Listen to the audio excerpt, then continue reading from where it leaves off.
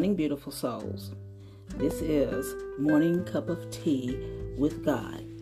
I want to speak to those of us who are in a God-initiated season of waiting on Him. As in, God told us, don't move till I say move. Don't go till I say go. Stay where you at. Keep doing what you're doing until I say stop. Wait on me. That's what you call a God-initiated season of waiting. So there are some of you that are in a season of waiting. As I say, I speak to those of us, including myself, who are in this season of waiting. Now, during this particular season, it's challenging.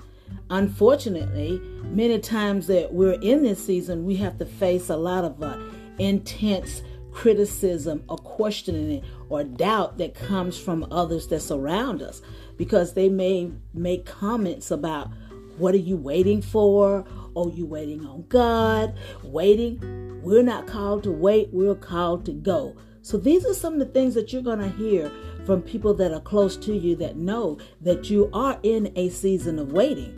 You know, it can be very disheartening at times to hear those kind of questions or even those kind of statements, as if you like to hear them. But it can lead you to feeling very isolated at times or being all alone. And then you start to wonder if you're the only person in history, the only person in this world who ever was told by God to wait.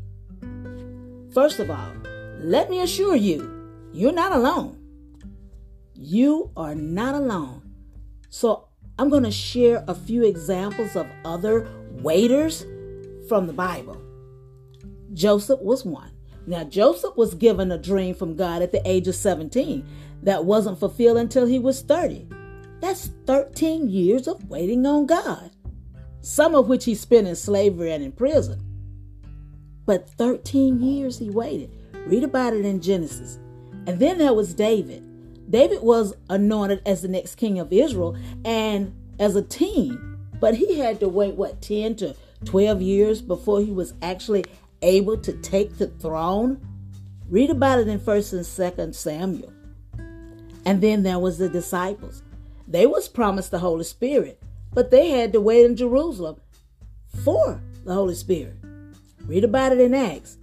So, if you're in that midst of trying to figure out your calling by waiting on the Lord to tell you the next step or when you're going to the next level, or if you've been given a calling by God, but you're told you have to wait before you can pursue it, then I want to go over a few lessons for you and take these lessons into your spirit.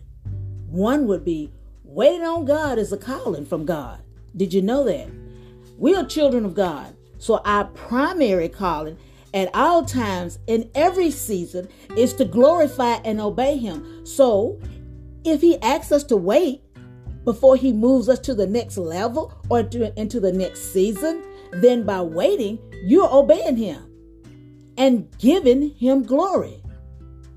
So you're not just waiting frivolously, because we can see from the examples that I just gave you, God uses these seasons of waiting as a season of preparation. So you're being prepared.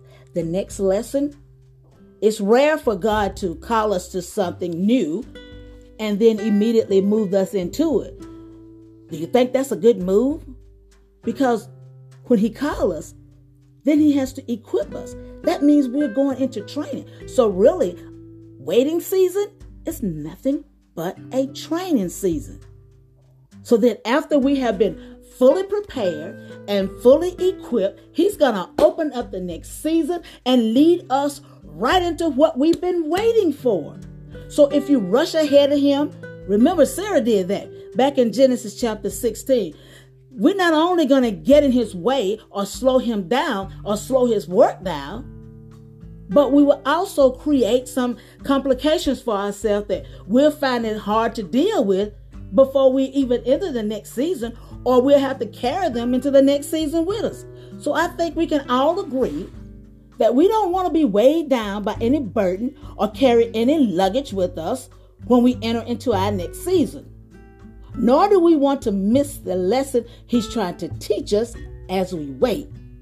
So the next time we start to feel that we don't have a purpose, there is no purpose for our waiting, let's remember we are fulfilling our current calling as we wait on him. Let me say that again. So the next time we start to feel like we don't have a purpose while we're waiting, let's remember we are fulfilling our current calling as we wait on him. And that this time is not in vain. Our next lesson is we're bringing him glory by obediently waiting and by allowing him to grow us and prepare us as we wait. Now, we also getting to know God. We're building a relationship with him. You know, during this particular time, he's revealing himself to us in new ways. And as he encourages us, we can encourage others who are in similar situations as we are. So while it can be discouraging to hear some negative comments from people that are around us as we wait, it doesn't matter. It does not matter whether they agree or whether they disagree or that they don't even understand. It's not meant for them to understand. God is the one we answer to, and we can rest assured that he sees us and will reward us faithfully as we wait for him. So, beautiful souls, here's the tea.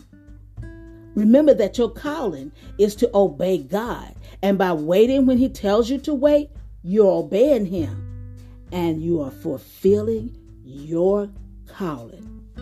That's my tea for you today, and I stand on it. Have a God day. And remember, Psalms 27:14, wait for the Lord, be strong, and take heart, and wait for the Lord.